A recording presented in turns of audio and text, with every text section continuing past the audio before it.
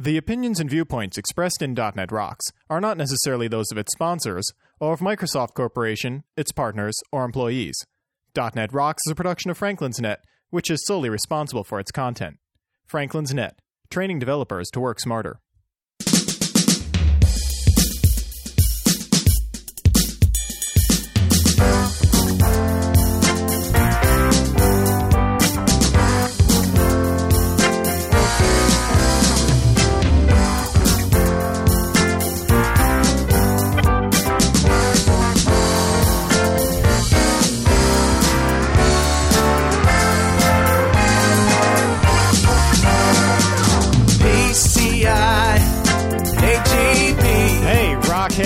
Get your CPU to the PDC or I'll kick your ASS. So, listen up. It's time for another stellar episode of .NET Rocks, the internet audio talk show for .NET developers with Carl Franklin and Richard Campbell. This is Jeff Maciolik, here to announce show number 118 with guests Steve Cellini, Jeremy Masner, Michael Lehman, and Jeff Sandquist, recorded live Friday, June 17th, 2005. .NET Rocks is brought to you by Franklin's Net, training developers to work smarter, and now offering hands-on VBNet and ASP.NET classes remotely, online at www.franklins.net. And by Telerik RAD Controls, the most comprehensive suite of components for ASP.NET development, online at www.telerik.com. Support is also provided by Code Magazine, the leading independent magazine for .NET developers, online at www.code-magazine.com. And now, the drummer for Band on the Runtime at the PDC, Carl Franklin. Without any pain, gotta get enough points. Thank you.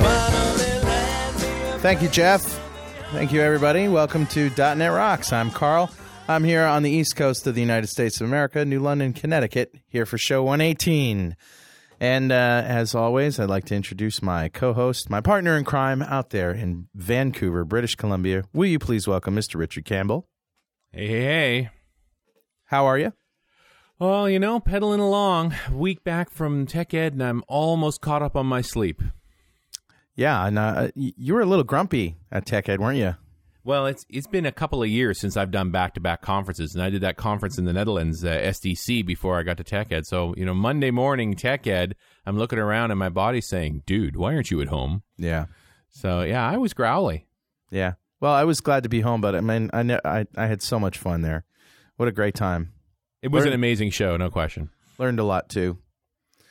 And, especially the regional directors, we had this little side meeting. We told the story on Mondays, too, but we can't help ourselves. We just have to keep telling this story. Jonathan Goodyear, regional director, in his group put together a battle bot that is all .netified and .netterized, and it was actually... they called it the Finalizer. The Finalizer. And it had some weapons on it, didn't it? Yeah, it was heavily armed. Yeah. So the whole idea was this was going to join Steve Ballmer on stage, and it did. So they did a test run for the regional directors, but it was all hush-hush. Like there was going to be a special guest at our meeting. And, man, you should have seen the smoke coming out of that thing. I mean, there was no smoke, but several things went wrong during the demonstration. Admittedly, they sort of winged it for our show. Yeah, they winged it. They planned out the Tech Ed show, and it went flawlessly. It was great. But they're just sort of making it up to show for us. It didn't move, and all kinds of weird things happened. And they made it worse. They're hurrying to try and make it fix. It's just like hacking at software. Exactly. They were causing more problems they were fixing. And it's like after 5 minutes, the thing finally crawls out and goes, and John Alexander had the best line. What did he say? He said, Uncle Owen, this droid's got a bad motivator. Oh, my God. They're ruthless. I feel for John Goodyear because, you couldn't ask for a worse crowd than 60 RDs. Like, it's a worst-case scenario. But anyway, they figured out... There we were. They figured out that it was just, the things that they had strapped a camera onto it for this presentation, hadn't really tested it with a camera, and there was some interference, like some RF interference with a remote or something. And then he, accidentally flipped the switch that turned off the arm chop. I mean, it was just like, one thing after another. So, but anyway, it was very cool, and I got to take a look at that thing close up, and man, I pity the fool that goes up against that thing. Well, anyway, we'll put a link to the stories about this thing on our website. Hey, Richard, we got some mail. I'm just a bit too. A lot of mail. I'll just pick out a few of them that I liked. And I wonder if how much of that came from doing the show live at TechEd, which was just a ton of fun. Yeah, I don't know. I don't know. There was quite a lot of people there. There's like 1,000 people or something. Yeah, 1,000 people came to see us, and they put us in the room furthest from the rest of the conference. I thought we'd walked all the way to Cuba. Well, they originally had us in a smaller room, but so many people signed up that they had to move us to a bigger room, which the only bigger one was in Cuba, as you say. Yeah, way down the far side of the conference center. So I'm glad everybody showed up. It was a lot. It was a huge crowd, and we got a couple of sweaty moments there because the team system guys showed up literally the last minute, and we were starting to worry if we didn't have a show. Right. But in typical fashion, they did show up, and everything was cool. But we had called Mark Miller, who is at his booth, his DevExpress booth, and said, "Hey man, can you fill in as a guest because we may not have one here?" He said, "Sure." So he huffed it over. So after they had like 5 minutes into their talk, Mark comes in like, "Huh?" I was running in and we've got a show going. And Richard stopped them and said, "I just wanted to announce Mark Miller," and everybody clapped. Yeah, gave him a big cheer, and he figured I had to pay them all off to get him to cheer for him. All right, well, enough chit-chat. On to the mail. So Alan Baker writes, .NET Rocks crew. Let me say first that I love the show. I'm an avid new listener. I have a suggestion for a show topic. The newly announced Microsoft Certified Architect program. I've been blogging about it, and he gives us a link, shrinkster.com/61G. And I think it will have a major impact on the .NET developer community. So figure out who you need to talk to at Microsoft and get them on the show. Thanks, guys, for entertaining and educating me, Alan Baker. What a great idea. Yeah, it's a fabulous idea. You know, I talked to Clemens Vasters about this. He's one of the early people involved in the program, is one of the certified architects. It's a great concept, what they're doing there. And I think long overdue, really, to have sort of a peer-based review system for membership in a system like that. Absolutely. Thanks for the suggestion, Alan. And we'll be sending some swag your way. James Green says, "Greetings from Down Under. I just finished listening to show 116 with Michelle LaRue Bustamante. Man, you got to give your future guests the option of A, cool thing they've downloaded, or B, can they beat Michelle's joke?" Man, I nearly broke a rib laughing out loud at that one. Oh, and a good show also, James Green. Well, maybe we'll see. You know, in lieu of maybe, well, never mind. We'll see. This one was good. You remember we talked about C++ server pages. We sort of poked a little fun at it. You know, it's sort of like, why? But a loyal listener, Donald Hughes, writes, on your May 9th, 2004 episode featuring .NET Nuke, I think he means 2005, you made a joke about C++ server pages. In fact, I don't quite know what he might be using a different notation of date. But anyway, it was the last .NET Nuke show. You made a joke about C++ server pages. If I had not recently found a good reason to use this specific product, I would, too, likely have found the idea amusing. Last year, I was given the project of creating a web app that would be able to make our phone system dial a specific number from a specific phone based on the data the user was looking at. Basically, the app was to make it so the customer support reps would not have to waste time dialing the phone number, a task which each one would repeat hundreds of times a day. The only complexity of this project was that the phone system's API was only available in C++ libraries. Huh. Yeah, my first approach was to write managed C++ wrappers, but the scope of doing that proved overwhelming and would have taken much more time than I had. My second approach was to create a COM-DLL wrapper that I could invoke from my ASP.NET page. This worked, but opening and closing sockets to the phone system with each call using DLL import was too slow.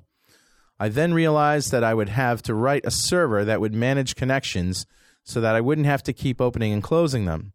That's when I discovered C++ server pages, which installs as an ISAPI filter in IIS. I created one C++ server page that created, stored, and retrieved a pointer to the connection in the application object and accepted the several parameters it needed through the query string. With C++ server pages, I was up and running in less than 3 days. It has been running for nearly a year now with no problems. It never crashes, uses very little memory, and is fast enough to meet my requirements. The idea of writing every web app in C++ strikes fear into my heart, but it does have its uses. A loyal DNR fan, Donald Hughes. And he says, P.S. On several occasions, I had to email George Papanikolaou, whom I'm assuming is the primary developer of C++ server pages, while I was creating this app. He was extremely responsive and genuinely helpful. I wouldn't have expected such good support from a product I paid for, much less one that was free. How do you like that, man? I'm blown away that there's a great use for the product. Yeah. I'm sure I could think up a couple of alternative methods, but it makes perfect sense, and it's probably the cleanest way to build it. But I also totally stoked the idea that this guy's built this thing, given it away, and is all over people who really want to use it. You know? Yeah. It reminds me of, the old days with guys like Dan Appelman, right? Where we all supported what we were doing and we were there right away. We weren't inundated with spam constantly, and you could actually, help people out. Great stuff. Well, thanks, Donald. And as you know, that my laptop is dying, and I sort of half jokingly put up a PayPal button for people to donate, and they're coming out of the woodwork, man. I have almost $700. Yesterday, I got a PayPal donation for $100 from a guy named Mark Baker, and I thanked him profusely. I said, you really didn't have to do that, but thanks anyway. He says, Carl, no problem. You've saved me way more than just that from what I've picked up from DNR, .NET Nuke, SQL tips, and just a good laugh sometimes when I really need it after a long day. That really, really touched my heart. Hey, thanks, Mark. Yeah. And with that, let's get on to the show. We have 4 esteemed guests from Microsoft tonight. Steve Cellini, who runs the Longhorn, WinFX, and Community Evangelism teams, and leads the PDC team. Jeremy Masner, a technical evangelist and content owner for PDC 2005. Michael Lehman, technical evangelist and director of podcasting for the PDC, an unofficial title, I'm told. And Jeff Sandquist, who has been on the show along with Steve before. He's a group manager on the platform evangelism team. Welcome, guys. Thank you. Great to be here. So, I find it hard talking to 4 people at once. So I guess we'll just go in order here, and I guess starting down the list with Steve. We've talked to you before. What are you thinking about these days? Well, I'm thinking about, I have some news to announce. There's going to be a PDC in September. I thought I'd choose this moment to actually break the news. We're wow. excited about it. Fantastic. Yep, the week of September 12th. The first day of the sessions will be on Tuesday, September 13th, 2 days of pre-cons before that, which is a change. Typically, we only have 1 day pre-con. We figured we'd just pile on the content. Yeah. So PDC has taken a lot of everyone's time around here these days. Fantastic, and thanks for announcing it on our show. Great. I thought I'd throw something your way. Yeah, we need all the help we can get, man. Well, I'm really looking forward to being there, and we have a ton of questions, of course, to ask you. Jeremy Masner, what do you do, and what have you been working on lately? Whatever Steve tells me is important, that's what I do. I'm a loyal employee. My day job used to be Longhorn and WinFX evangelism, and then in January, Steve said, we need someone to make sure that we have a great set of content at the PDC. Great. This time around. So my day job switched for a few months there to doing full-time PDC planning, and we try and organize a cohesive, strategic view of the future of the Microsoft platform across 160-plus breakout sessions, 80-plus labs, hundreds of Ask the Experts tables. We give out a bits disc. We have a pre-conference. We have a post-conference disc. We do all kinds of things. So I've spent a bunch of time organizing that. And now so you're sitting on the top of the stack here is the guy who's sort of responsible for the content full width, and then you've got people underneath that working in each area? Yes, that is correct. I have lots and lots and lots of help, but I kind of try and conduct the orchestra, if you will. And provide the vision, I'm sure. Try and influence things here and there. I mean, there's the vision is actually a reflection. It really is a sort of top-down reflection of Microsoft's strategy. So, yeah, to some extent, the vision for PDC is set by guys like Jim Alchin, who really been thinking about the future of the platform. Right. Try and right. There are definitely a couple of things I'm trying to do in terms of vision, like re-emphasizing our focus on technical content at PDC, re-emphasizing a focus on kind of scenarios and not just individual features. Okay. So I work on that, and then I'm actually, that's my 9 to 5 job, and then my 5 to 9 job is still working on Longhorn evangelism and doing some work with IE7 and security. So I like that, the 5 to 9 24 hours of jobs. Okay, cool. Well, Michael Lehman, Technical Evangelist and Director of Podcasting. So you're the podcasting guy for the PDC. What's that all about, man? So we're using podcasting in a number of different ways. We just started a weekly podcast called the PDC 05 Buzzcast, and that's where I'm doing a weekly show introducing various people who are going to be presenting or who are in the process of creating PDC, 12 weeks worth leading up to the PDC. This week's edition just got posted yesterday and features an interview with Jeremy talking about how PDC is put together from the inside. In addition to that, we have some other plans that are still in the works that are involving podcasts of a variety of things related to community podcasts as well as things that we're planning to do at PDC as well. So are you going to, like they did at Tech Ed, sort of go around on, the segways and with cameras or microphones and just try to talk to people on the floor? Or are you going to broadcast interviews with the content providers or all of the above? What can we expect? Our plans are still developing. I personally am kind of a podcast purist and believe that it's about audio. Yeah. Mostly. And so we'll have a different tone to it then. This is Jeff. We'll have a little bit different tone to it, I think, than what Tech Ed did. Yeah. They did a lot of great things, but I think what we're going to do is we're going to keep podcasts pure. We're going to make them out as MP3s and WMAs for people and expose them on Channel 9. We actually have a couple out there already today. If you go to channel9.msdn.com/PDC, you'll see Mike's first PDC Buzzcast. But at the event, I don't know if we'll go with segways. I don't know if I really want to see Robert Scoble on a segway.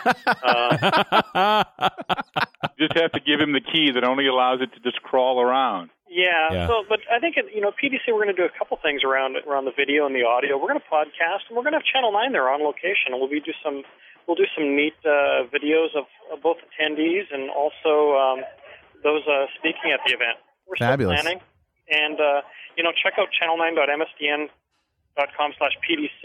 Have to give the plug in. We got a lot of stuff going on there right now. We've got contests. We've got a coding contest that allows you write some code with this would-be shareware starter kit we have.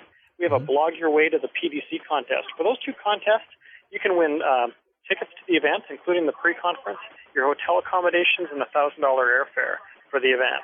We've got a thing called PDC Flair, which you've got to check out. It's a way for you to put some stuff on your blog, and by doing so, we'll link back to you. Now, it'll build up your page rank up on a certain famous search engine, but also helps us promote the PDC, and you can also make your own Flair. We've also got videos up there that are going to show behind the scenes of the PDC as we do our planning, and the podcast, of course. So podcasts will be a big part of the PDC, but I think we're going to be a little bit more pure about the ones that we do at the PDC. Okay. Did you want to add anything to that, Michael? Just that, I think that we're going to have a lot of really interesting content with talking with the people who are actually building both PDC and the people who are going to be there telling us in their own words why they think it's worth coming to see them. All right, so let me ask you guys, why go to the PDC? What are we going to expect? What can you tell us about it? Well, I'll take a first shot at it, and I think this is Steve Chalene. I think everybody will also want to add to it. I guess as you probably know, the PDC has always been kind of a special conference. We don't have them every year. We basically have them when we think we have platform news. It's a strategic event for the company because we do take a lot of time and try to figure out what the message is, try to hone it down, make it as actionable as possible. But also, given the fact that it's future-oriented, there's always the risk that things will change, and certainly we've seen that in the past. Jeremy mentioned that the top-level vision comes from folks like Jim Alchin. We actually had a review with Jim on Wednesday around PDC, spent an hour talking about what we're doing, where we're going, gave us a lot of feedback, gave us a lot of ideas about what he thinks we need to be doing.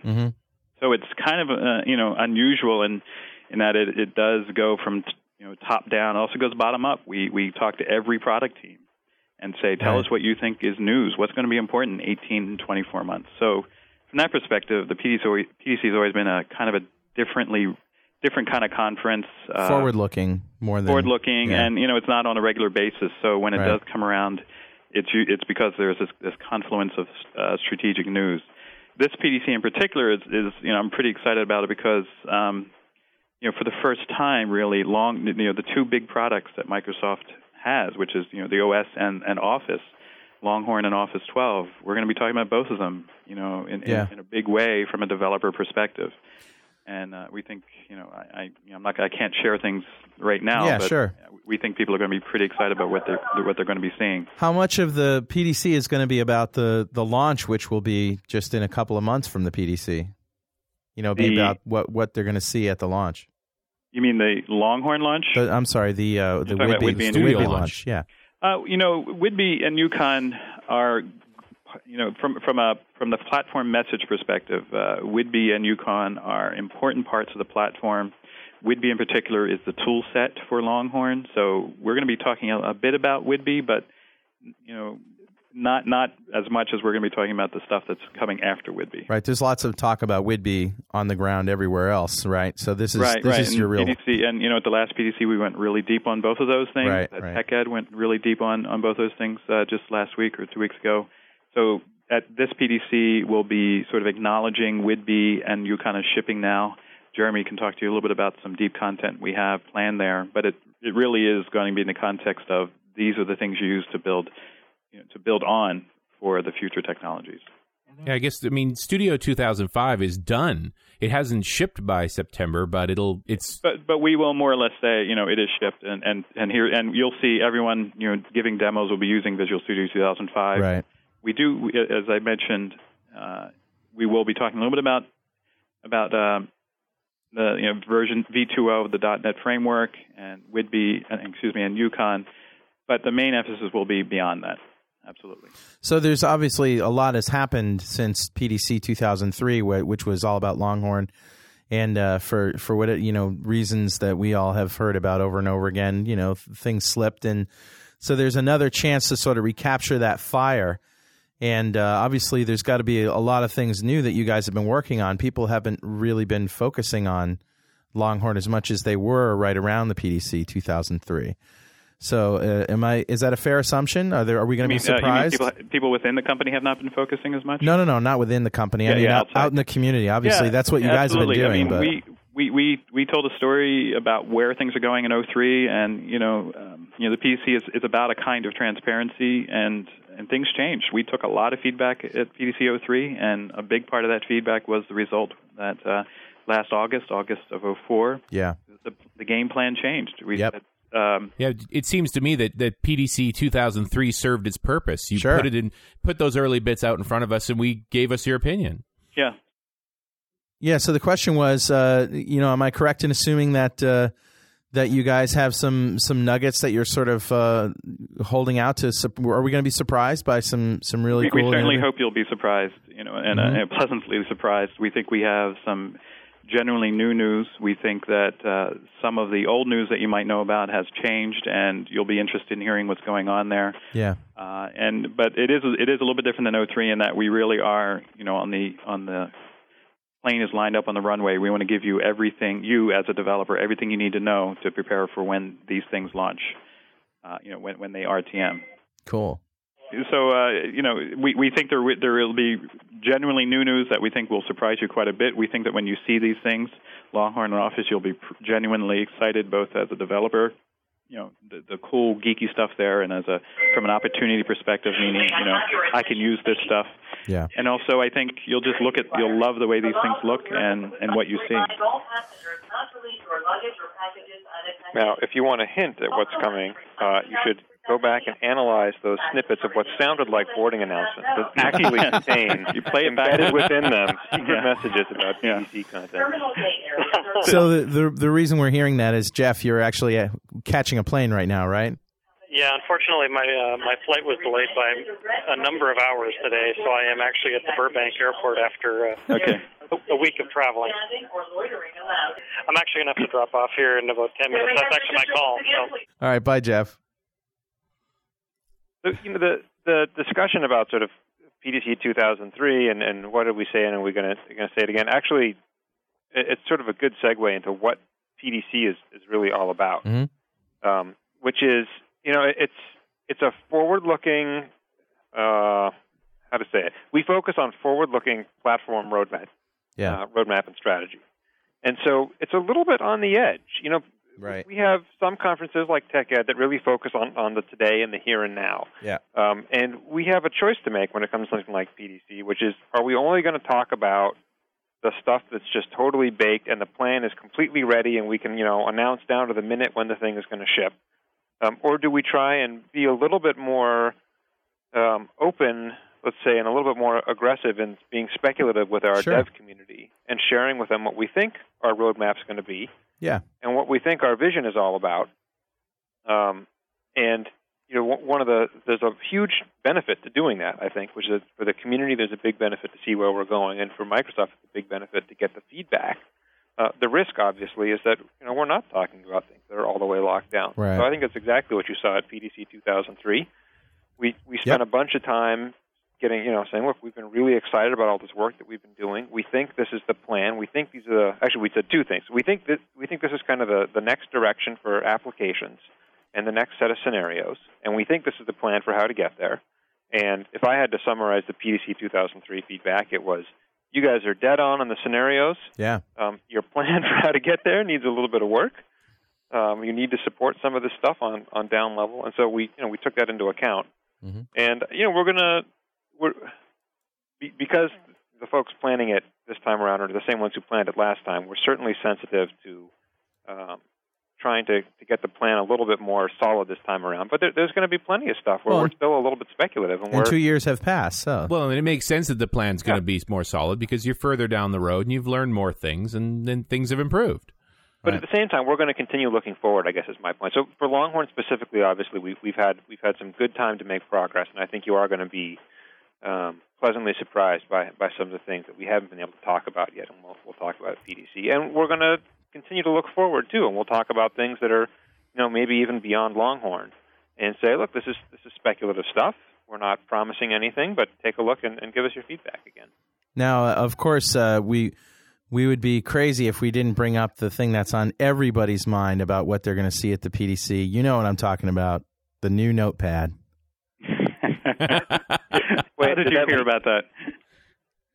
Come on, you can spill the beans, man. You're not going to get it from us, I'm telling you. Let me. I'm prepared to promise you that we will have a newer build of Notepad that has never been seen out in public. You heard it here, people. You heard it on my show. Jeremy, that's really hanging it out there. No, I'm confident. Woo! And in fact, if that's not enough, we know that also, that's for the coders out there. For the artists, I can also promise a new build of Paint. Oh. And I think that's really everything that the community needs. Richard? What about for the business guys? Is there a new build of Solitaire? Wait, we're not ready to say anything about comment. that. Yeah, no comment. The sponsor money is pouring in right now, ladies and gentlemen. It's a scoop. Well, so is there absolutely anything at all that you can hint at that we should be prepared to be wowed by? Well, have you guys looked at the early session list we put up?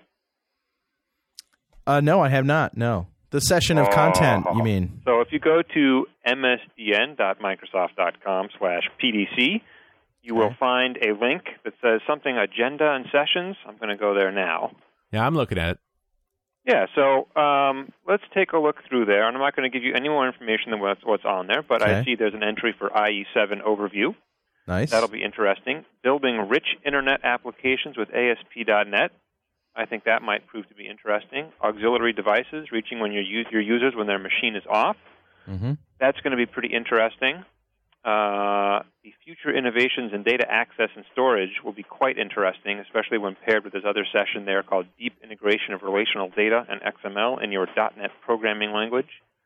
There's some good nuggets in there where we're starting to hint at things. Yeah, under Tools and Languages, their first one there, C# 3.0 language innovation. Did you mention that one? I didn't, but that's on the list. Kind of hints strongly at something there. Wow. Yeah, I mean, and take a look at all the sessions for Office 12. I mean, that's pretty stunning.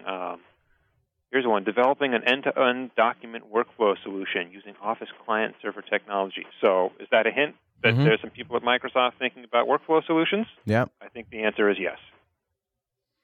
Well, that's great, and of course, there's the things that we would expect: a lot of Indigo, a lot of Avalon. Absolutely. You're going to see a decent amount of some ASP.NET content, but it's going to be a little bit of it's going to be future-y stuff. Most of it is going to be really deep 400-level kind of mind-shattering technical details inside the system to help you really get the most out of that platform. We're going to have some content on IIS 7, which we think is really exciting. The stuff that those guys are doing is fantastic. And I've had a chance to do some peeks at some of the IIS 7 stuff. It's a huge jump forward. I'm looking at beautiful code, beautiful design, Avalon applications your designers can work with. That's my title. You like that? That's pretty nice. They originally man. had some very boring title, and I tried to... Because we all think our code is beautiful. You write good code, you hit that last enter key, and it works just the way you want to, and you look back and you say, man, that is beautiful code. I got that. I'm proud of that one. So that's one. We had the acrylic beta just hit. Right. So we're thinking about how we help improve the graphic experience that comes to applications on the Microsoft platform. Let's define acrylic for our listeners. Oh, now you're going to make me know the actual name. And Microsoft... Well, give us an idea. Expression Studio Designer. Anyone know the real name of that thing? Yeah, I'm looking it up here. Hold on a second. Acrylic is a tool that we think can be used in the development process to help create more interactive and more shiny, cool-looking UIs and user experiences. I probably totally butchered that. I'm actually not prepared to give you one. There's an acrylic PM out there cursing your name. Right. Yeah. But it's a graphic design a la Photoshop kind of application. Is that what you would compare it to in terms of class of application? I think the intention, is that you can draw stuff with it is the way I think about it. Okay. I remember at the MVP Summit last year, Steve Ballmer talking about the fact that there were so many different drawing programs inside of Microsoft and saying these all need to be brought together. Perhaps acrylic is that. That's sort of, first of all, let me say that the beta is available for download, Microsoft.com/products/expression, because the official product name will be part of this expression suite. I forget exactly what acrylic's name is. Okay. It'll be Expression Something Designer. And I'm just going to repeat what the webpage says now, since that'll maybe get me out of trouble. Acrylic is the code name for an innovative illustration, painting, and graphics tool that provides exciting creative capabilities for designers working in print, web, video, and interactive media. Good. I can't wait to see that. Yep, freely downloadable. So anyways, I think that beautiful code, beautiful design hints at some of the things we're doing there. Obviously, one of the things we talked about extensively in 2003 was how we really think that Avalon is going to bridge the gap between designers and developers and make it possible for the beautiful things that designers come up with to be realized in shipping code. And so we definitely want to talk more about that and show the progress we're making there. Earlier somebody asked, what's the vision for this PDC? Where does it come from? And I think there's a couple levels and layers of vision. One is obviously, where does the company think is going strategically from a platform perspective? I mentioned, Jim is sort of driving that. We have other folks, high-level folks from all the product teams. And it also comes bottom up. I mean, you have product teams think, to some extent designing their own futures, and you'll see that coming through here. And there's other layers or kinds of vision here. Jeremy has talked about his dream that we sort of rededicate the PDC to really deep, thoughtful, content that can only be delivered by Microsoft coders to PDC attendees. In other words, these are talks that only can be delivered at PDC because of the unique juxtaposition of presenter and attendee. There's also, sort of a community vision. Jeff, before he got called onto his flight, he sort of mentioned, a number of things that we're going to be doing leading up to the PDC and at the PDC from a community perspective. Yeah. The stuff Michael's doing with the podcast, the Channel 9 stuff. So there's a lot of visions coming together here, and I think that's what I'm pretty excited about. How we took an initial stab at a lot of these ideas for PDC-03, and we're really taking another step further for 05.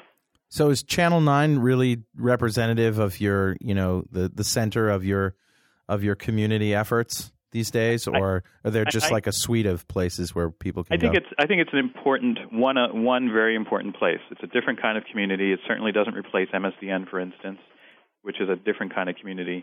Yeah. Channel 9 is about the face of the developer. We say join the conversation on Channel 9. It's a different kind of content, and it's definitely definitely a goal there is to create an emotional connection. Yeah, it's more informal, right? It's very informal. I mean, content is conveyed there in those videos, but it's different. Whereas MSDN has a different kind of community role. All the blogging that goes on has yet another sort of thing is trying to accomplish there. Blogging is sort of filling in the blanks and almost accidental transfer of information. Someone says, "I got to share this." No one necessarily asked for it. So Channel 9 is a very important and, from our perspective, a really different way to sort of achieve some of the community angle there. I gotta say that there aren't a lot of companies that would have the cojones to do a Channel 9, because you're basically opening up your warts to the world and saying, look, this is who we are. This is us in our meetings talking about this stuff. Talking about transparency. Yeah, so, it is. It's it is hanging it out there, and I was not a Channel 9 founder. Jeff was. Unfortunately, he's called to his flight. But I was watching it from a little bit of a distance, and I know that it went through a number of different iterations before we finally found one that would sort of squeak through. A number of the early ideas got shut down, and you might have seen people blog about that. But what emerged is actually pretty valuable. And it really surprised a lot of people at this company about how valuable it was in terms of making people sit up and notice about what are these videos about. It's such a simple concept, really. Right.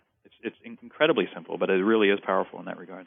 And it feels kind of a nice spot because there's at the same time Channel 9 was happening, the sort of blog revolution was happening, right? You've got these hundreds and then thousands of Microsoft people blogging, but Channel 9 is a great outlet for people who aren't comfortable blogging or wouldn't even think necessarily sometimes to start up a blog to talk about their technology, and yet you get to see them and connect with them and hear what they're up to. Well, and really, there's no effort on their part. It's Scoble comes into the office with a camera, and then you talk, and that's it, right? I mean, they don't really have to do much. It's not as easy as Scoble makes it look. He comes in and says, "Who are you?" But not everyone should be on Channel 9, and not everyone should blog. It isn't, as Jeremy put it, it is a good outlet for some folks. And you're just surprised at which Channel 9 videos are really come out as true gems. It's not easy to predict in advance.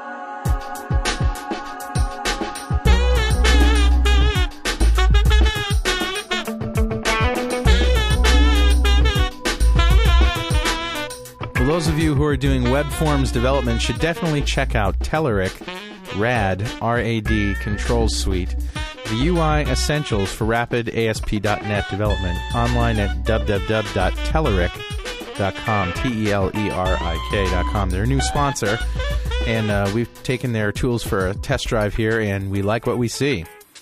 This indispensable collection of components cover the major aspects of most web applications, from the CMS backbone and the WYSIWYG editor to navigation, content rotation, and charting.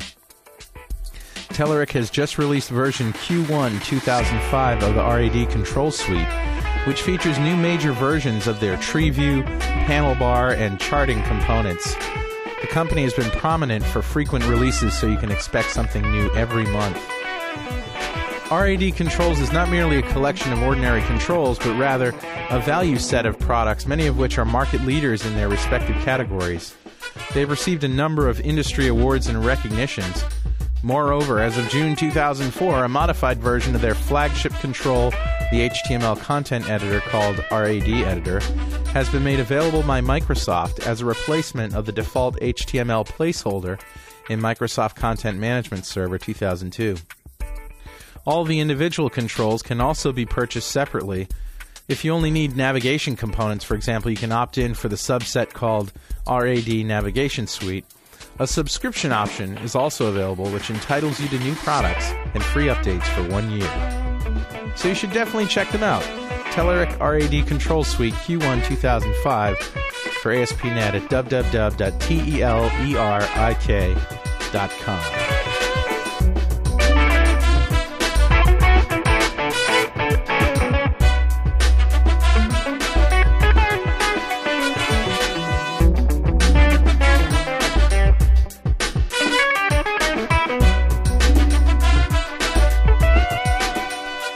Well, now you guys have got probably collectively a lot of years of experience at different companies other than Microsoft, so you know what it's like out there in the corporate world. Do you see any other companies like that might be able to learn a lesson from what you guys have done with your transparency? That should take a nod from you guys, or that is maybe? I'm going to go out on a limb here, and I'd say any company that has customers could benefit from it. And that really sounds simplistic and almost like a Scobilism, right? But I do think there's some truth there. I mean, it's opening up to your customers and to the people, in Microsoft's case, also your partners, people you depend on, to get your product sold.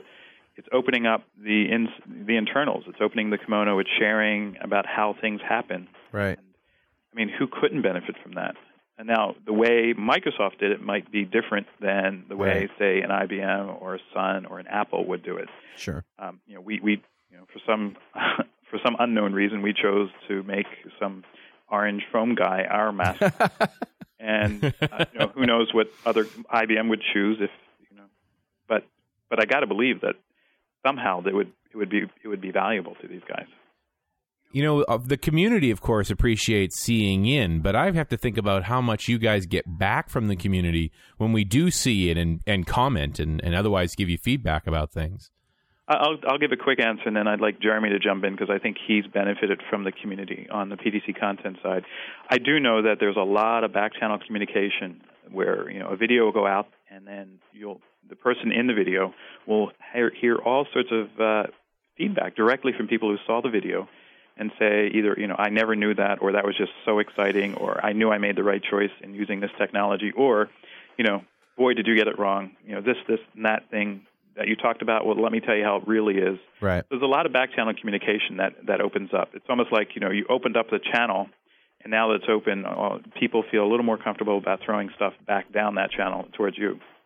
Yeah, and we get a steady stream of it here, too. And, while we're not Microsoft, we certainly have learned a lot from our listeners in our community who have sent, like, for example, the guy who wrote in about the C++ web server pages thing. I would never even have thought that, because when people think about an ASP.NET site, they think, a business e-commerce site or something like that. But here's a guy who, took something that we were just basically making fun of, and he's been using it successfully to solve a problem he couldn't solve any other way. Right. You would never have heard of this guy otherwise. That's right. No way. But you sort of opened up the airwaves, so to speak, and he jumped in on the return. It's great. I think this. Oh, go ahead, Steve. Sorry. No, I was going to ask you to jump in, Jeremy, because I know you got some valuable feedback regarding. Yeah. Well, I'd say a couple of things. It was an interesting discussion when you guys talk about other companies. I'd say at the meta level, you can certainly always have an interesting conversation with your customers or partners. Part of it, though, is really your attitude towards how closely you want to work with them.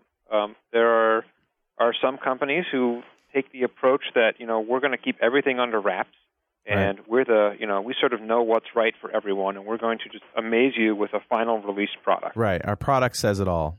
Yeah, and in that case, there might not be a ton of value. If that's kind of your mindset, you might not really care that much about the feedback, and maybe what you end up blogging about is kind of a behind the scenes, a year later, here's how we made that thing. Don't you think it's even more cool now? Yeah, Microsoft made a very explicit choice several years ago to really open up and be more open to partner feedback and community engagement.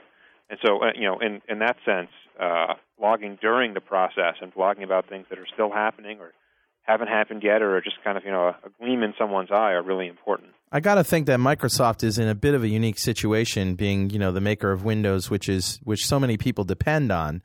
I mean, I have a car, I have a Honda car, but I can't imagine listening to a Honda podcast. It works. I drive it. I put gas in it. I go. I don't really need to be in. I don't know. I mean, Honda definitely has a design philosophy which they managed to convey in their ad series. Right. Hondas have a sense about them, and I think if you were a Honda fanatic, you might actually want to understand where they're going. Well, is it the Mustang guys who are blogging? I'm trying to remember now. It's one of the sort of smaller brands of one of the big three has a site where they're blogging about their new engine design, and it's all these guys. Not Mustang. It's something similar. Guys who have been, sort of Mustang fans for years and, got to work at the company, and it's the most exciting thing in the world, and they blog about, their favorite cars from 30 or 40 years ago, and they blog about the little tweaks they're making to the engine today.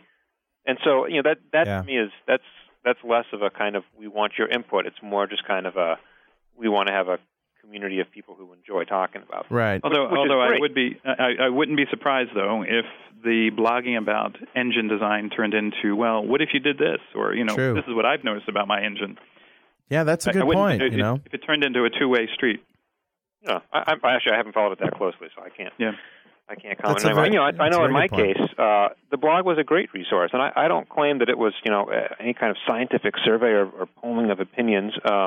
But between sort of explicitly asking for comments and, getting 15 or 20 comments to come in on a blog post, and just doing things like going out to Technorati or PubSub or Bloglines or any of those things and just searching and seeing who's talking about PDC and what are people saying. Right. It really is extraordinarily helpful. And, in that sense, it's even for people who aren't actively blogging at Microsoft, that the opportunity to go out and just, get a peek inside the community. Just like the community is interested in a peek inside Microsoft, we're interested in a peek inside the community and see what people are talking about. Discussions that might, 10 years ago might have only happened in a small side room at a conference or it might have happened, at a user group meeting. Some of those conversations are happening online now, and it's great to be able to get some insight into them. And I've done the focus group thing, where you have this grand plan about how you're going to get this information, and sometimes you just don't get the right people in the room. And the cost and the effort it takes to put that stuff together. In some ways, podcasting or blogging is just this constant stream of trying focus groups, throwing it out there over and over again. And sometimes some of them go off. You hit a button there, and you get a whole bunch of feedback, and you find something new. Trying to do that in a focus group model is much harder to do. It takes a lot more planning, a lot more money, a lot more effort, for much higher risk of failure. Yeah, I mean, it really is an amazing phenomenon. And it's, again, the funny thing is it's not any kind of deep scientific, survey. And at least in a focus group, right, you can pick kind of 12 people and say, well, I want to have 3 enterprise developers, and then I would like to have 1 professional ISV and 1 SI and blah, blah, blah. Whereas you really have no idea who's contributing on your blog. So it's, in some ways, the feedback is a little bit less controlled, but I think you can get the pool of people you have to draw from is so much. Yeah, more. The pool's much bigger, and the informality is an asset. The people who care participate. You're not limited to who you plan for. It's all the ways that focus groups get broken. You don't have that problem in a blog. So I'm going to actually spin this right back to PDC now, since this is a PDC show. That, I think, is actually one of the most amazing assets of PDC, is that the people who go to PDC are the people who are interested in the future of the Microsoft platform. Yeah. And it's a chance to spend 4 days thinking about nothing other than the Microsoft platform and coding on it and where it's going, with a bunch of people who are focused on exactly the same thing. And then they go back and they blog about their ideas and they get stuff going and people start commenting. Yeah, fantastic. so there's a lot you can get off of blogs, and I'm sure we're going to have people, live blog and all kinds of sessions. But I think the opportunity to be there in person and, just focus on things, It's put exciting. away the cell phone, put away the pager. Most people manage to be able to do that for at least a couple days. And spend, from 8:30 in the morning to, if you're doing the Birds of Feathers sessions, you're there till 9 at night, and you're having a great time, and you're just talking about the things you care about the whole time with other people who are, similarly excited about these things. Right. Well, there's just not that many opportunities to look that far forward that long for days. Think forward. Yeah, we like to look, we like the sound of heads popping, basically. That's a measure for us. And I think to add on to what Jeremy was saying, we asked some RDs why they go to the PDC. And some of you may have seen that thread. And one answer really leapt out for me, which was I go sort of to find out what I don't know. I go to be surprised. What you learn from blogs is more or less accidental in a way, and in some cases unprompted for. But with the PDC, we really do aim to sort of paint the direction, and we really do hope that you learn things that you didn't know you needed to learn. Well, these are RDs, though, right? I mean, they're in the loop for the most part about things that are going on. Yeah, and they still, what I sort of got from this was they still find the PDC valuable. Yeah, because it is this highly focused energy source about the future. I don't know what that's going to sound like when upon playback. It sounds a little flaky, but it really is this source of energy for people. And that's I think part of that is just reflecting the amount of work that we put into it. I had it's interesting that I have someone who helps me out in the role of content manager, which is kind of keeping a close eye on all the content we're pulling together. And she's worked several other conferences, but has never worked at PDC before as content manager. And in sort of side discussions, she was saying to me, "Boy, you guys sure do things differently for PDC." But she said it in a really sort of supportive way, and was kind of awestruck by how much energy we put in to pulling this thing together. And I think that's one of the other things one of the reasons people find it valuable is that we've put a ton of time, a huge number of person hours into crafting the right kind of content and community at the conference so that the attendees really do get something out of it. I think, Jeremy, you need to give folks a little bit of some numbers. I mean, in the track meetings, it's 4 hours a week minimal. And how many people are in those meetings? Yeah, so we have 12 to 15 people who stick it out for the entire 4 hours. We have another group of senior people, folks at the VP and distinguished engineer level, who we ask to attend for 1 hour a week, so they don't have to slog out through the whole meeting. And then we just have countless email threads that go back and forth and discussions.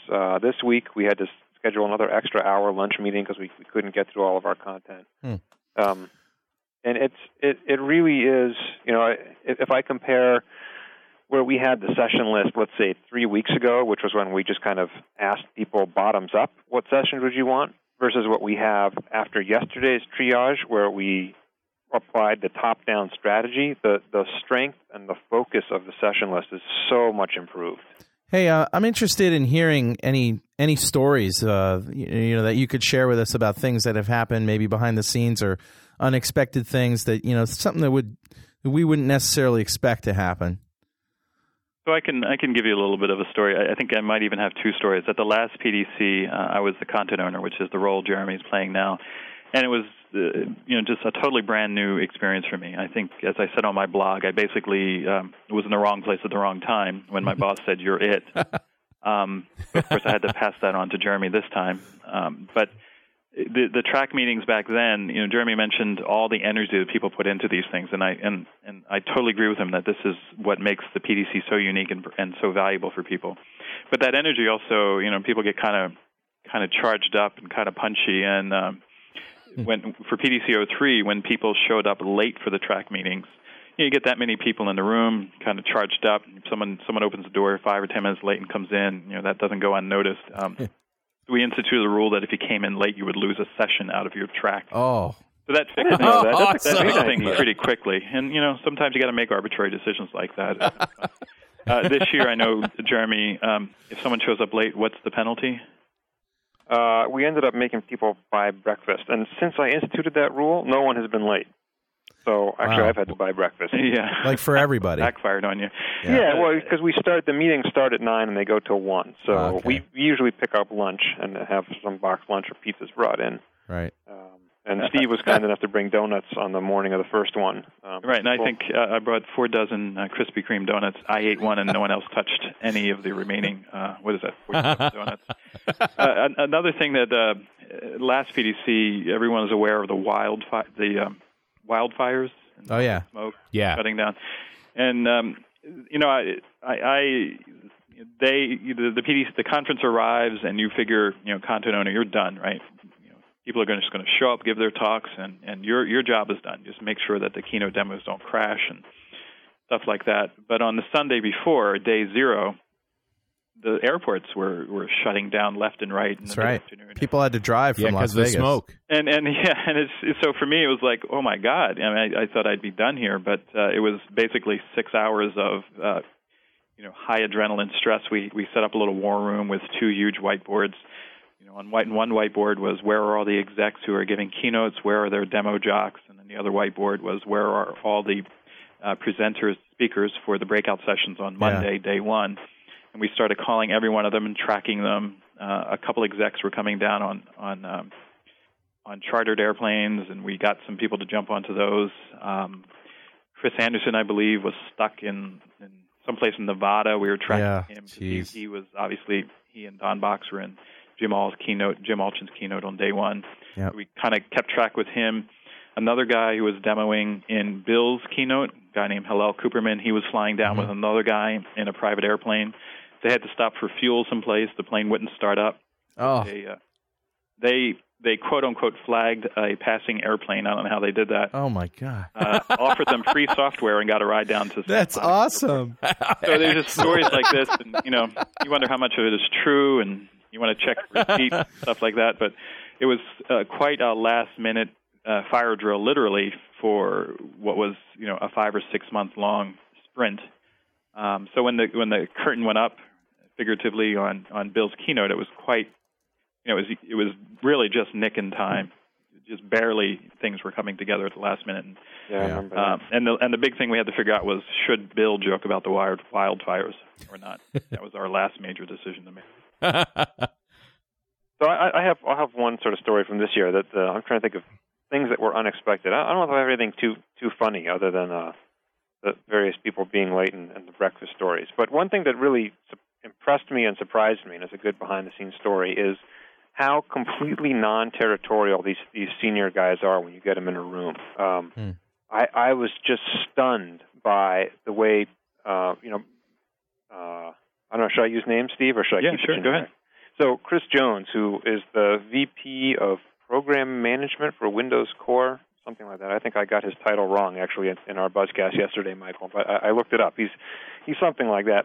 Anyways, he's a really senior guy who runs large parts of Windows and focuses a lot on stuff that's in the Windows box, right? Stuff that ships in Windows. He doesn't necessarily focus on the redistributables like the .NET frameworks or WinFX.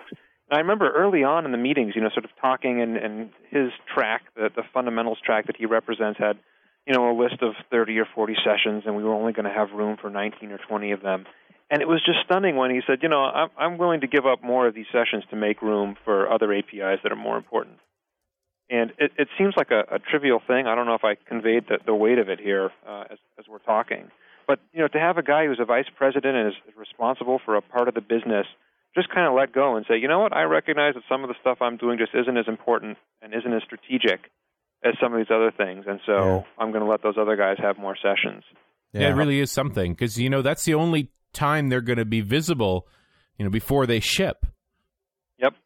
Well, not quite. I mean, there's MSDN and there's other vehicles, but the point still remains that Chris was recognizing, we all have to think together for the developer's sake, for the attendee's sake.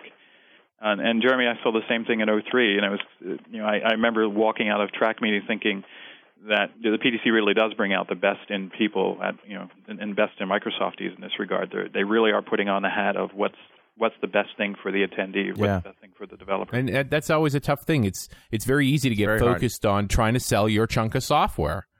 Yeah, we don't want it to be a festival of the random, as someone in this office is fond of saying. We really do try to synchronize all this stuff, and Jeremy's point is right on. Is that people, they sit down in these track meetings and they really do think about the big picture.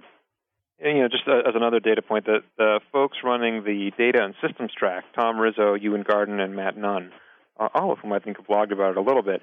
Those guys are all SQL guys. For the most part, their day job is to sell SQL Server and make it a better product. Yeah. Yeah. And yet here they have this track of 19 sessions, and they've been really great about not loading it up just full of Yukon stuff. And part of that is, again, because we want this focus to be on forward-looking content at PDC. We can't afford to spend 19 sessions on technology that you could have heard about at TechEd. We don't want to repeat TechEd sessions, because then what's the value of PDC? Right. And it's all about the differentiation between the two. Sorry? There's definitely a differentiation between the two. Don't talk to me about what you're shipping. Talk to me about what you're thinking about shipping. And TechEd also seems to me, at least, to be more focused on, especially this year, very much focused on IT, a lot of security stuff, a lot of data stuff, and as well as the developer stuff. Sort of a nice mix. Whereas PDC, you really get sort of in depth into the development centric kind of right. stuff. PDC is developer powered, baby. Yeah. Which is funny, since we're talking about operating systems at PDC. Yeah, right. But I mean, that's what you have. That's what you're ultimately programming, right? Yeah. I was just thinking about the dichotomy here of the developers conference focusing on the operating system and the IT conference focusing on developer tools. That is interesting. Well, and it's not entirely. I mean, we'll have plenty of tools content at PDC. The way I sort of distinguish between the two. So there's a couple ways to slice it. One way to slice is certainly between technologies that are shipping today versus things we're thinking about shipping in the future. Yeah. One way is things that are focused uniquely on developers and architects versus content that's shared across developers and IT. And then another way to think of it is sort of training versus general strategic thinking. Right? TechEd has some really clear goals that says when you go to TechEd, the day you get back, you should be better at your job. Yeah. Yes. You go to TechEd to get training, and that's super important. And there are some people, if you only have one conference a year, that's what you want to do. Yeah. Good bang for the buck. PDC does not have that goal. I hope people learn a lot of things at PDC, and I hope they spend time in the labs. But my goal is that people leave PDC with a better understanding of where Microsoft thinks the future of applications are going. Yeah. And they leave with an understanding of how our platform is going to help them reach that future as partners on our platform. And they leave with a good evaluation of whether they really believe the platform can do it or not. And that last one is actually super important to me. It's something I'm really trying to emphasize this year. If people just walk away and they say, well, I understand the vision, but it was all just vaporware, or, I don't really believe it. Let's wait a couple years and see what the security is like or what the perf is like, then I don't think we've done our job. I really want to make sure we emphasize the sort of scalability and security and reliability of the stuff we're building, so that the architects who are there can really get to do an honest evaluation and go home saying, you know what, I'm ready to bet on Indigo, and I'm ready to bet on Avalon, or whatever it may be, Longhorn, right. Longhorn Client, Longhorn Server, Office, Internet Explorer 7, whatever it may be that's relevant to you. Steve, I have a quick story that I remember from PDC, and then I got to ask you a question about that survey that that Kevin sent out. But I remember distinctly being in the dinner. I think it was either in the dinner hall, like around the tables where people were eating, or it was in the sessions where they had it. It wasn't the cabanas, but they had these little tech talks around these tables. You remember that night that there was like little topics and people would gather around tables and ask the experts? Yeah, that's what it was. It was Ask the Experts. And I just remember seeing this horde of people, as if the President of the United States was in the room. And I looked, and I went over there, and I got up on a chair, and I looked, and it was Anders Halsberg. I have another memory just like that. At last PDC, it was the first time we really tried out the notion of track lounges. And yeah. So in retrospect, they seem pretty primitive, but at the time, it was a brand new concept for us. We had set up 6 areas in 3 separate spaces. 6 6 track lounges in 2 separate physical spaces, so 3 track lounges per space. And I remember walking by and, again, seeing this crowd of people sort of arranged in a semicircle in front of a whiteboard, and I was kind of curious, and I walked up closer, and it was Anders, doing something about languages, some aspect of C# on a whiteboard, and it was totally dead quiet. Yeah, if there ever was a rock star. Yeah. So I remember thinking, Anders is a rock star, and B, I was kind of happy that the track lounges were working. Yeah. That they were doing what we wanted them to do. And the question is, so one of the questions that we got as you asked the regional directors was something along the lines of how relevant is the information you get at PC to your business decisions, for the next year? In other words, do you actually make business decisions based on what what you see at the PDC? And I'm interested as to if you remember what the feeling was on that. At O3 or in general? Yeah, just in general. I think it's a huge. It's probably a large. It comprises a large number of inputs, but not all the inputs. I think when you hear the executives talking in the keynotes about where they think things are going, that's broad brush type stuff. Right.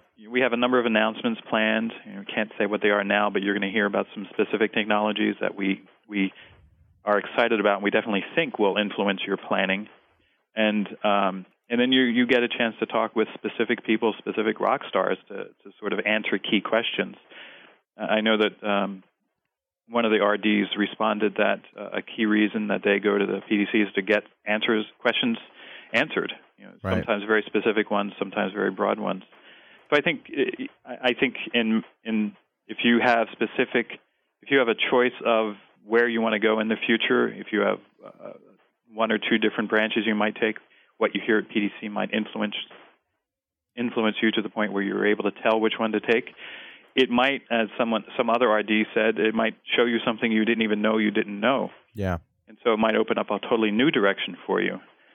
So I think it could be a heavy influencer depending on what you're doing. I certainly hope everyone is influenced to some degree. Yeah. Then it proves to be valuable. I think it was one of the RDs also said, and I know this is certainly an impact that happens to me as a true consultant, reviewing architectural designs and so forth. It's very useful to get that forward look so that you can help choose what technologies and what directions development's going in over the next year that's going to move in the same direction that Microsoft is moving in, so that when the next versions do ship, what you've got works with it. Yeah. Right. And we are sensitive to the notion that, what is the curve, the value curve, as it were, for the PDC, and in the following sense. If we talk about stuff that's too far out, well, it's interesting, but it's not actionable. You can't really do anything about it. Right. If we talk about stuff that's shipping now, well, that's not the PDC, that's TechEd. So we really are trying to dial that curve in just right, so that we show you stuff that's far enough out that it's worth your time to come and hear about it. It's far enough out that we can get feedback on it, but it's not so far out that you can't do something about it. So Jeremy, as part of Jeremy's content vision or content plan for this PDC, we are paying specific attention to what we're going to talk about that's in the near term, mid-term, and long term, and we're really going to control the amount of content in each of those and optimize accordingly. We set some specific goals around that, just to make sure that no more than 10% of our content was really kind of way forward blue sky speculation. But at the same time, I do think that's important, because if you're someone who's sort of looking to renew the decision to bet on the Microsoft platform, we want to help you feel confident that we plan to do some good things going forward and that it's the right bet. Yeah, and we do definitely feel that part of the value of the Microsoft platform is that we do have a pretty extensive vision. The platform is broad, the platform is deep, and we have some pretty extensive thinking about where it should go, and we want to reveal that to you. The fact that the platform has this actual direction or vector that it's headed in is a good attribute. We want to share it with you. It used to be at previous PDCs that we had the following test. You don't get a session, or you don't get more than one session, say, unless you ship bits at the PDC. That was a good enough test. but we've kind of upped the bar because we still have that test, but we also have other tests as to which result in us being able to figure out whether this is near, medium, or long term. Because even the long term stuff can ship bits these days.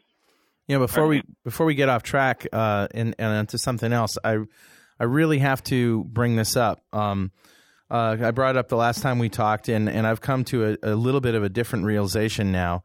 Everybody talks about how Longhorn slipped and blah blah blah, and the PDC 2003 was too far, looked too far to the future. There was nothing new and all this stuff, and I hear people complain. And the reality is that Longhorn wasn't as far in the future as it is now. Then, there was, and what happened was that, forgive me if I got this wrong, but from what I understand, that the security stuff in XP SP2 came along, and you guys had to divert your resources to it. And I just want to say, thank you for doing that, because if you hadn't done that, we wouldn't have any customers left to sell Longhorn 2. Do you know what I'm saying? I really think you made the right decision in fixing XP, because the spyware issue is pretty much a non-issue now. I hear you. I remember while PDC 03 planning was going on, this SP2 thing was gearing up, and it was a little bit of a distraction at first, and then it started taking more and more resources from the people who were supposed to help me plan things. And then these people who are working on SP2 started wanting sessions even. So, wow, what's going on here? So, what kind of service pack is this? Right. I remember Jim Alchin, I hope I'm remembering correctly here, that he said in the keynote, he talked about SP2, and he might have even said, we're devoting resources, and this is going to slow us down. Right. I'm really glad you did. That was, that had to be dealt with. Just had to be. There's actually, it's just an interesting, sometimes people sort of think that's a little bit of a BS answer. They say, how could SP2 really have had, that much of an impact on things? But my experience is exactly that a lot of the people building Longhorn just stopped and turned back and focused specifically on security for, I don't know, it was 6 to 9 months when they were really intently into it. Right. And things that seem trivial sometimes from the outside actually take a lot of work. I love the IE team has blogged. A couple of their devs have done some blog entries on how they implemented things like transparent alpha channel in pings, which is going to be in IE7, and that's nothing to do with security, obviously. But you read through that blog entry where the guy talks about how much work it was to really do it and do it in the right way and make it performant. Right. And things like that seem like so easy actually take up a lot of time. And so security took up a lot of time. That was time well spent. Definitely. I'm glad we're in agreement on that. Definitely. Nice to be able to have the team focus back on long. Yeah, I just think that it's time to stop being defensive about it and being offensive. I mean, not offensive, but you know what I mean. Being forward about it. It's a good thing. You made the right decision. And and the other thing I feel good about is that we didn't charge for it. We could have done that deal where you say, $150 for 150 security features, and we didn't do that.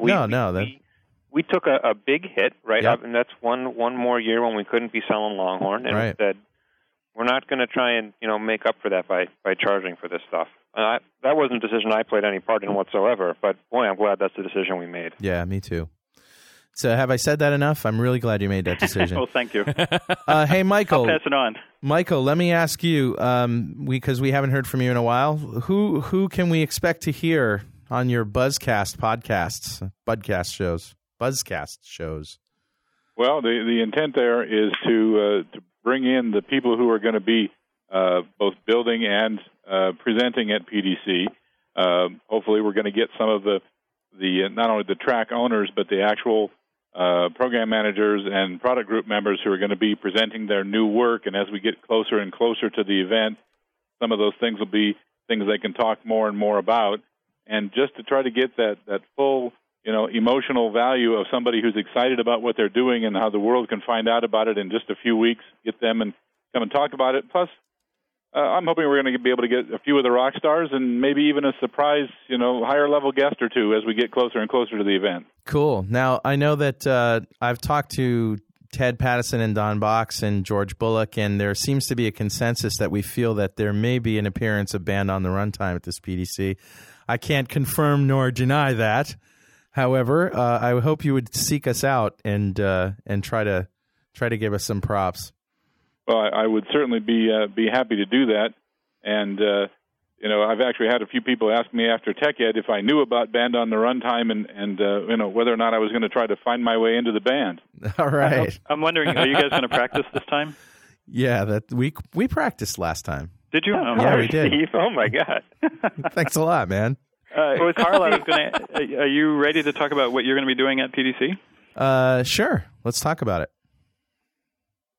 What are we going to be doing at PDC? I don't even know what we're going to be doing at PDC. What would you like us to be doing at PDC? Yeah, what would you like Steve? us to do? Well, what did you do last time? Well, last time we did a sort of a game show, and that was kind of fun, but it was a little fluffy. And what I think I'd like to do is an actual .NET Rocks show like we did at TechEd with real content just in front of a live audience. And in lieu of that, we could just do a game show again because we have new game show ideas, don't we, Richard? Sure. And I'm not against doing both. Let's talk about doing something. Definitely. All right. Last question I like to ask all of my guests before we wrap it up here. What's the coolest thing you've downloaded lately? Or in lieu of that, do you have a really funny joke you'd like to tell that you think you can beat Michelle Leroux Bustamante? I don't know. We should work up some PDC jokes, but I'll tell you, I downloaded the final version of Onfolio V2, which is just a cool product. What is that? It's hard to, I don't know what they say it is. I'll try to describe what I think it is. It's something integrates with your browser, or you can run it standalone. It's a managed app. And say you're researching something, like the typical example is, I'm researching a digital camera purchase. So you go to all these sites, and if you're at all slightly compulsive, you try to save all the URLs and maybe save some information about each one. But with Onfolio, it opens up a sidebar on your browser, and you just click a button, and it saves the URL for the sites. You can organize URLs in a folder hierarchy. You can copy the page or just the URL. You can also just cut and paste text from each page as well. So it's, it sounds very simple, but once you start using it, you just wonder, how did you do anything at all on the web beforehand? Yeah, I what happens to me is my favorites list fills up to the point where I can't find anything, and then I stop using it. Yeah, and this is, visually, from a user experience perspective, it's much easier to use in a favorites. Right. Favorites list. It's hierarchical. It uses this, very familiar paradigms for organizing this stuff. So that's Onfolio, Onfolio. Cool. And that was Jeremy or Steve? That was Steve. All right, Jeremy. I downloaded the exact same thing. We're identical. No. I'm sorry. I'm going to step outside the world of software and say the coolest thing I downloaded, and it took me kind of overnight because of slow connections, was we don't want to hear about it. The BBC releasing the Hitchhiker's Guide. No. The classical music recordings, and now I'm totally blanking. It was the suite of Beethoven symphonies 1 through 9, if memory serves, and they were going to put them up. Who conducted recordings that they did themselves with the BBC orchestra or whoever it is. Oh, okay. Are these new recordings or old recordings? New, and they put up the MP3s, and they said for the next month they're free downloads. Hey, that's great. Classical music is like 7% of all music is classical. It's very low. And I was just hearing something on NPR about how people are afraid that it's just going to die. Nobody's going to buy it. Nobody's going to want it. And that would be a real shame. So I'm glad to hear they're getting modern. Think of it. They classical music is the reason we have CDs. Well, it was the length. Sony decided that CD should be 72 minutes long, or should be able to hold 72 Beethoven's minutes of music, because Beethoven's Ninth typically ran 72 minutes long.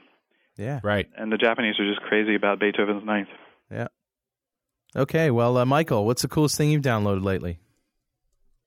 Well, aside from tons and tons of interesting music, I would say that in terms of practical things, mine's a software thing, which is the SQL Express Manager, because part of Visual Studio is this new database, SQL Express, but you need some kind of manager to be able to manipulate the databases and so forth, and it just turned out to be a godsend on a deadline that was coming up and had to be done within the next 6 hours, and so it worked exactly as advertised and was absolutely cool.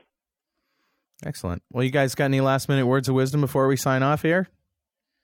Listen to the Buzzcast.